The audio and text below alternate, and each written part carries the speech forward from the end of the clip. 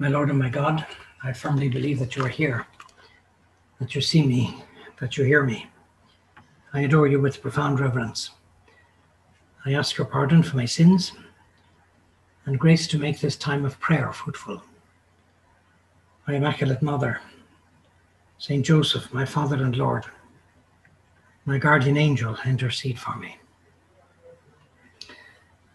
And in that region there were shepherds out in the field, keeping watch over their flock by night. And an angel of the Lord appeared to them, and the glory of the Lord shone round about them, and they feared exceedingly. And the angel said to them, "Do not be afraid, for behold, I bring you good news of great joy, which shall be to all the people. For to you is born this day in the city of David a Saviour who is Christ the Lord. And this will be a sign for you. You will find a babe wrapped in swaddling clothes and lying in a manger." And suddenly there was with the angel a multitude of the heavenly host, praising God and saying, "Glory to God in the highest, and on earth peace among men of good will." In Bethlehem, our Lord surrounds himself with humility. God resists the proud, but he gives his grace to the humble. And so the good news of great joy is announced to the shepherds, humble people who were keeping watch over their flock by night. The news is not announced to all the important people of the town, the mayor or the MP or the governor, but to some simple shepherds. And we're told the angel of the Lord appeared to them, and the glory of the Lord shone round about them. It's all very beautiful. The angels are beautiful. The shepherds are beautiful. It's beautiful in its simplicity. And as often happens in the pages of Scripture, in the presence of the supernatural there is fear. And so the first words of the angel are words for the people not to fear. Do not be afraid. For I bring you good news of a great joy, which will be to all the people. The angel brings good news. Ultimately, the good news is Christ. And we're called to follow in the footsteps of that angel and announce the good news of Christ, the social teaching of the church, the dignity of every human person. Good news which will bring a great joy. And this great joy is not just for some people, but it's meant to be to all the people. In some ways, you could say this is the foundation of the missionary thrust of the church, to bring the good news to every last corner of society. For to you is born this day in the city of David a Saviour who is Christ the Lord. And this will be a sign for you. God speaks through signs and symbols. Pope St. John Paul liked to say that we go to the great spiritual mysteries through physical signs and symbols. God speaks to us often through the ordinary things of every day.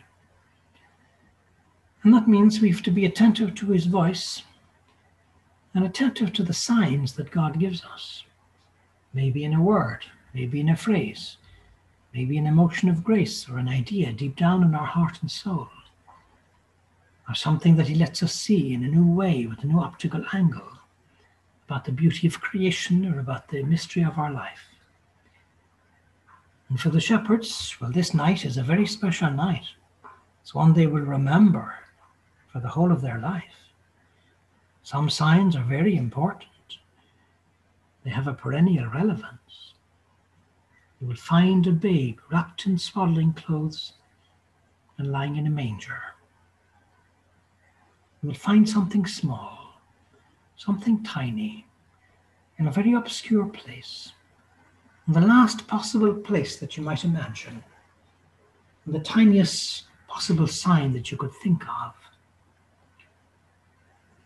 And so the angel invites them to go on a treasure hunt, like the treasure in the field or the pearl of great price. It's worth everything.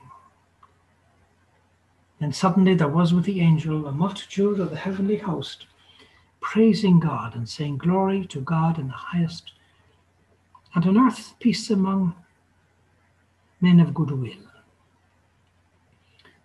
And when the angels went away from them into heaven, the shepherds said to one another, "Let us go over to Bethlehem and see this thing that has happened, which the Lord has made known to us."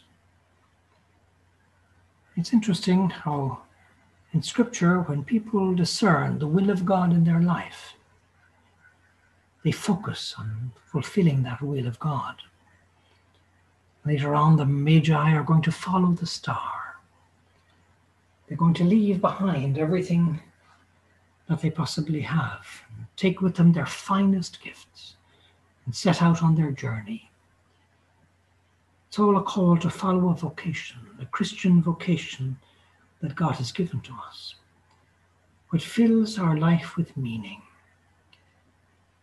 And somehow this journey of the shepherds is transmitting that message to us.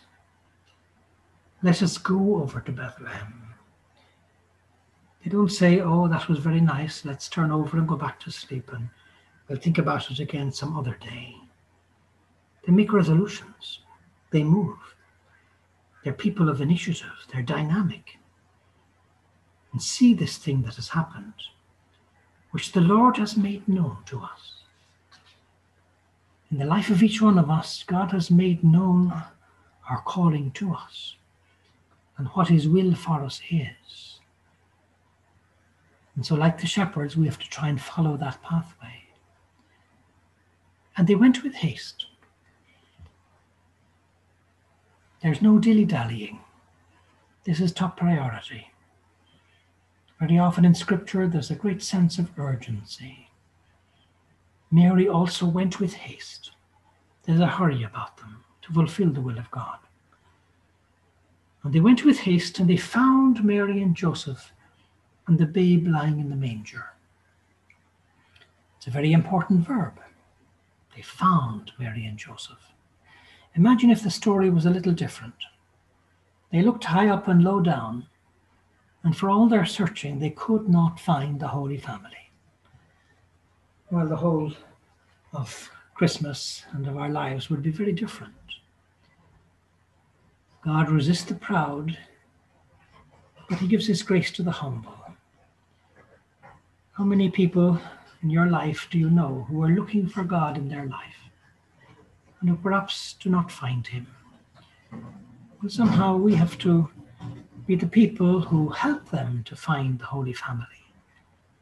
Maybe this Christmas, with our effort in family life, in building up our home, in being there for our children, with our virtue, with our words, with our spiritual life, we have to help people around them, showing them the right way, pointing them in the right direction.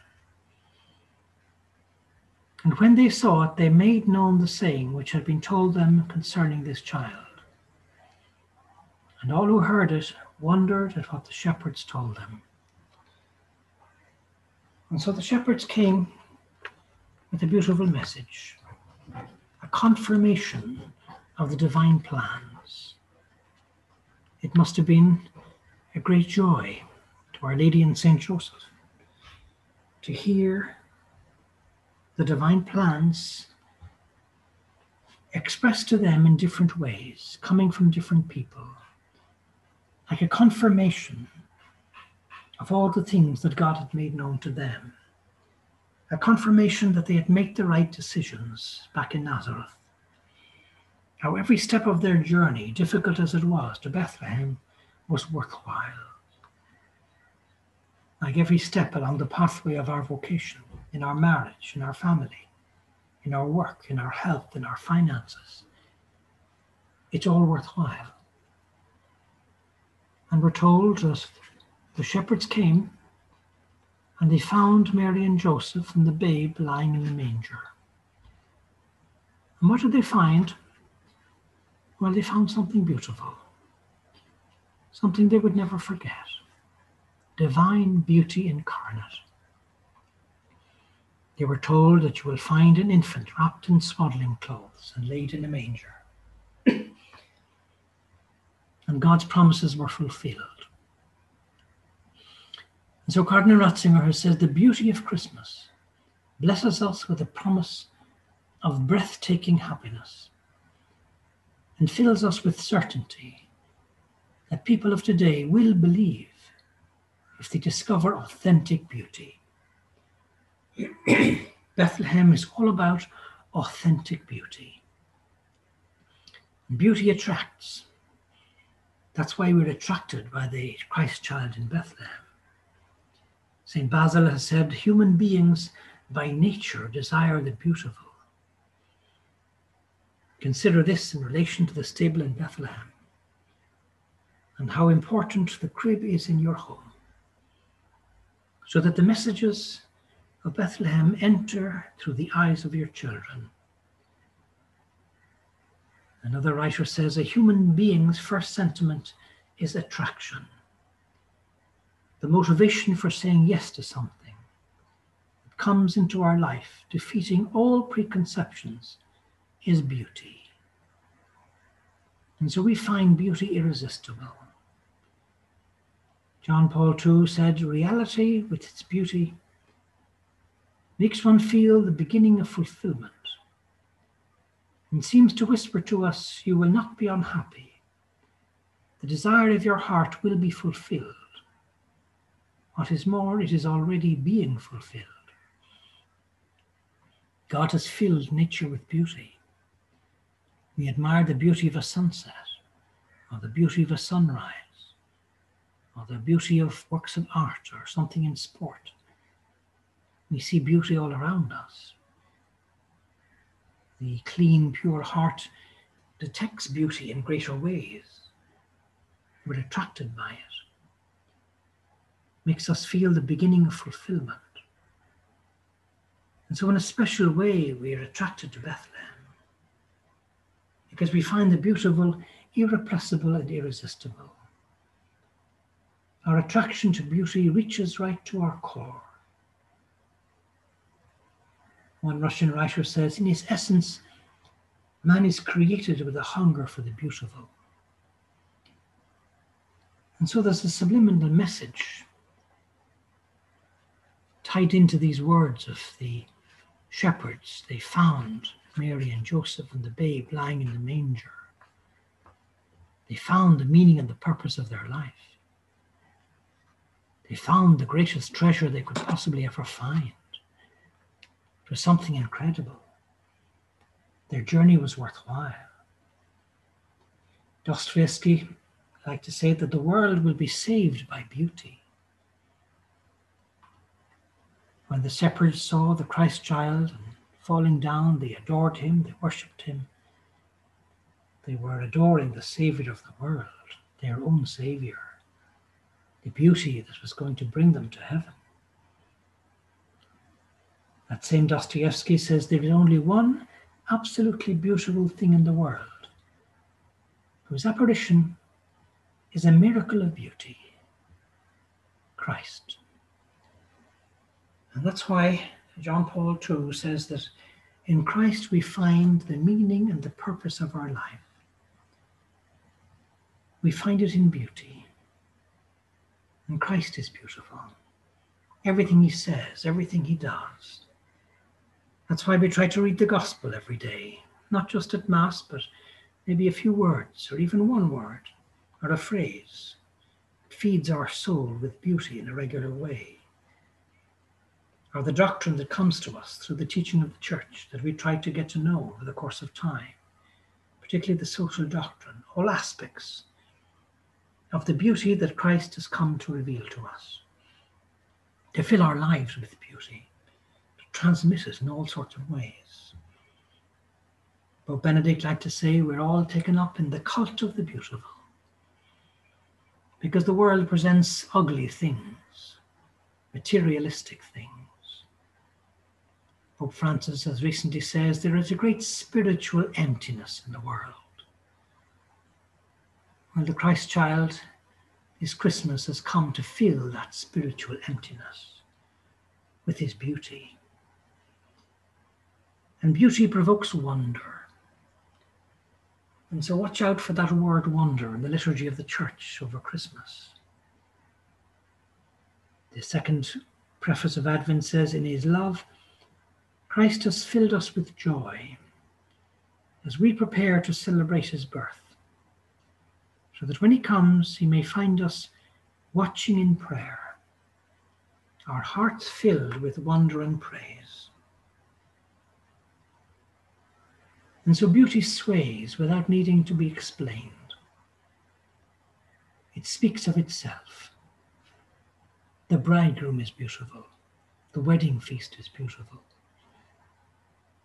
The beautiful, said Thomas Aquinas, is that quality of an artwork or object of nature, which once experienced by the senses, pleases by stirring desire, arousing a feeling of admiration, and producing love and contemplative delight.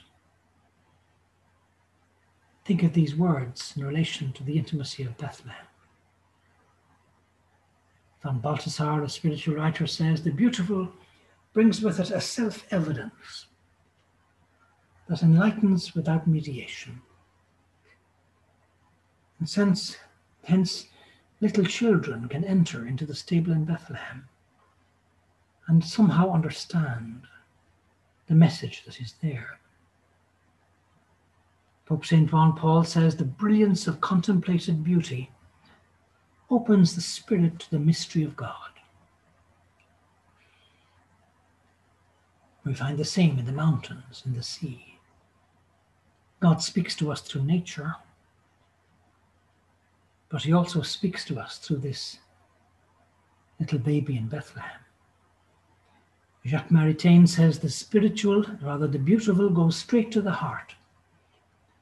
Its a ray of intelligibility, which reaches it directly and sometimes brings tears to the eyes. Beauty can make us weep. Famous English poet Edgar Allan Poe says, when beauty moves us to tears, we weep through an impatient sorrow at our inability to grasp now, wholly here on earth, at once and forever, those divine and rapturous joys of which through the poem or through music we obtain but brief and indeterminate glimpses. We see a little bit of the beauty now, but it's just a little glimpse of the beauty that is awaiting for us, eternal beauty in heaven. When we cry at the experience of something beautiful, our tears are not only manifestations of delight, but more deeply, they are pointers to the nameless yearning for a transcendent beauty, something more that must be attainable but cannot be achieved. We are created for eternal beauty, eternal goodness. That's why the limited goodness of this world somehow doesn't satisfy us. We have an appetite for the infinite. And that's why the Church invites us year after year to enter into the stable in Bethlehem and to contemplate once again the beauty of the scene. Von Balthasar says, often people have wept over the beautiful, but only because through it, Jesus touched their heart without their knowing it. We might observe something beautiful, but we might not see all of its beauty. But if our Lord gives us the grace to see that special beauty and penetrate the beauty in the word, in the phrase, in the gesture, in the art, it's because Jesus has touched our hearts. The tears that accompany the experience of beauty convince us that we cannot produce what our stirred up spirit so craves. We've a yearning for the beautiful, but we cannot fully satisfy it. And so every Christmas carol touches our hearts a little bit. Elegant splendor, says another writer, awakens our spirits, our aching need for the infinite, our hunger for more than matter can provide. And Jesus Christ, divine beauty incarnate, is the answer to that primal human hunger. And so St. Thomas Aquinas speaks about the fourfold beauty of Christ. He says, in his divine nature, he has beauty, for he is God the Son, the splendor of the Father. In his human nature, Jesus has the beauty of grace and the virtues, for he is full of grace and truth. In Christ, we see the beauty of moral conduct. The human actions of the Son of God are more upright and therefore more beautiful than any other man's. Christ has the beauty of body, a beauty befitting the man who is God, in whose face the spiritual beauty of the Godhead shone. In this visible baby in Bethlehem, we go to the invisible. We sense the invisible beauty of God. And so this is the beauty born for us to behold on Christmas. And one of the saints says, and when grace perceives that we greatly desire the heavenly beauty, it grants us the mark of likeness.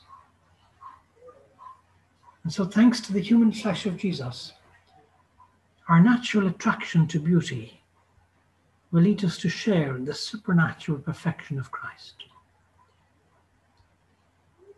So if beauty is so special, so important, so great, so central, Dostoevsky says we shouldn't be surprised that beauty is the battlefield where God and Satan contend for the hearts of men.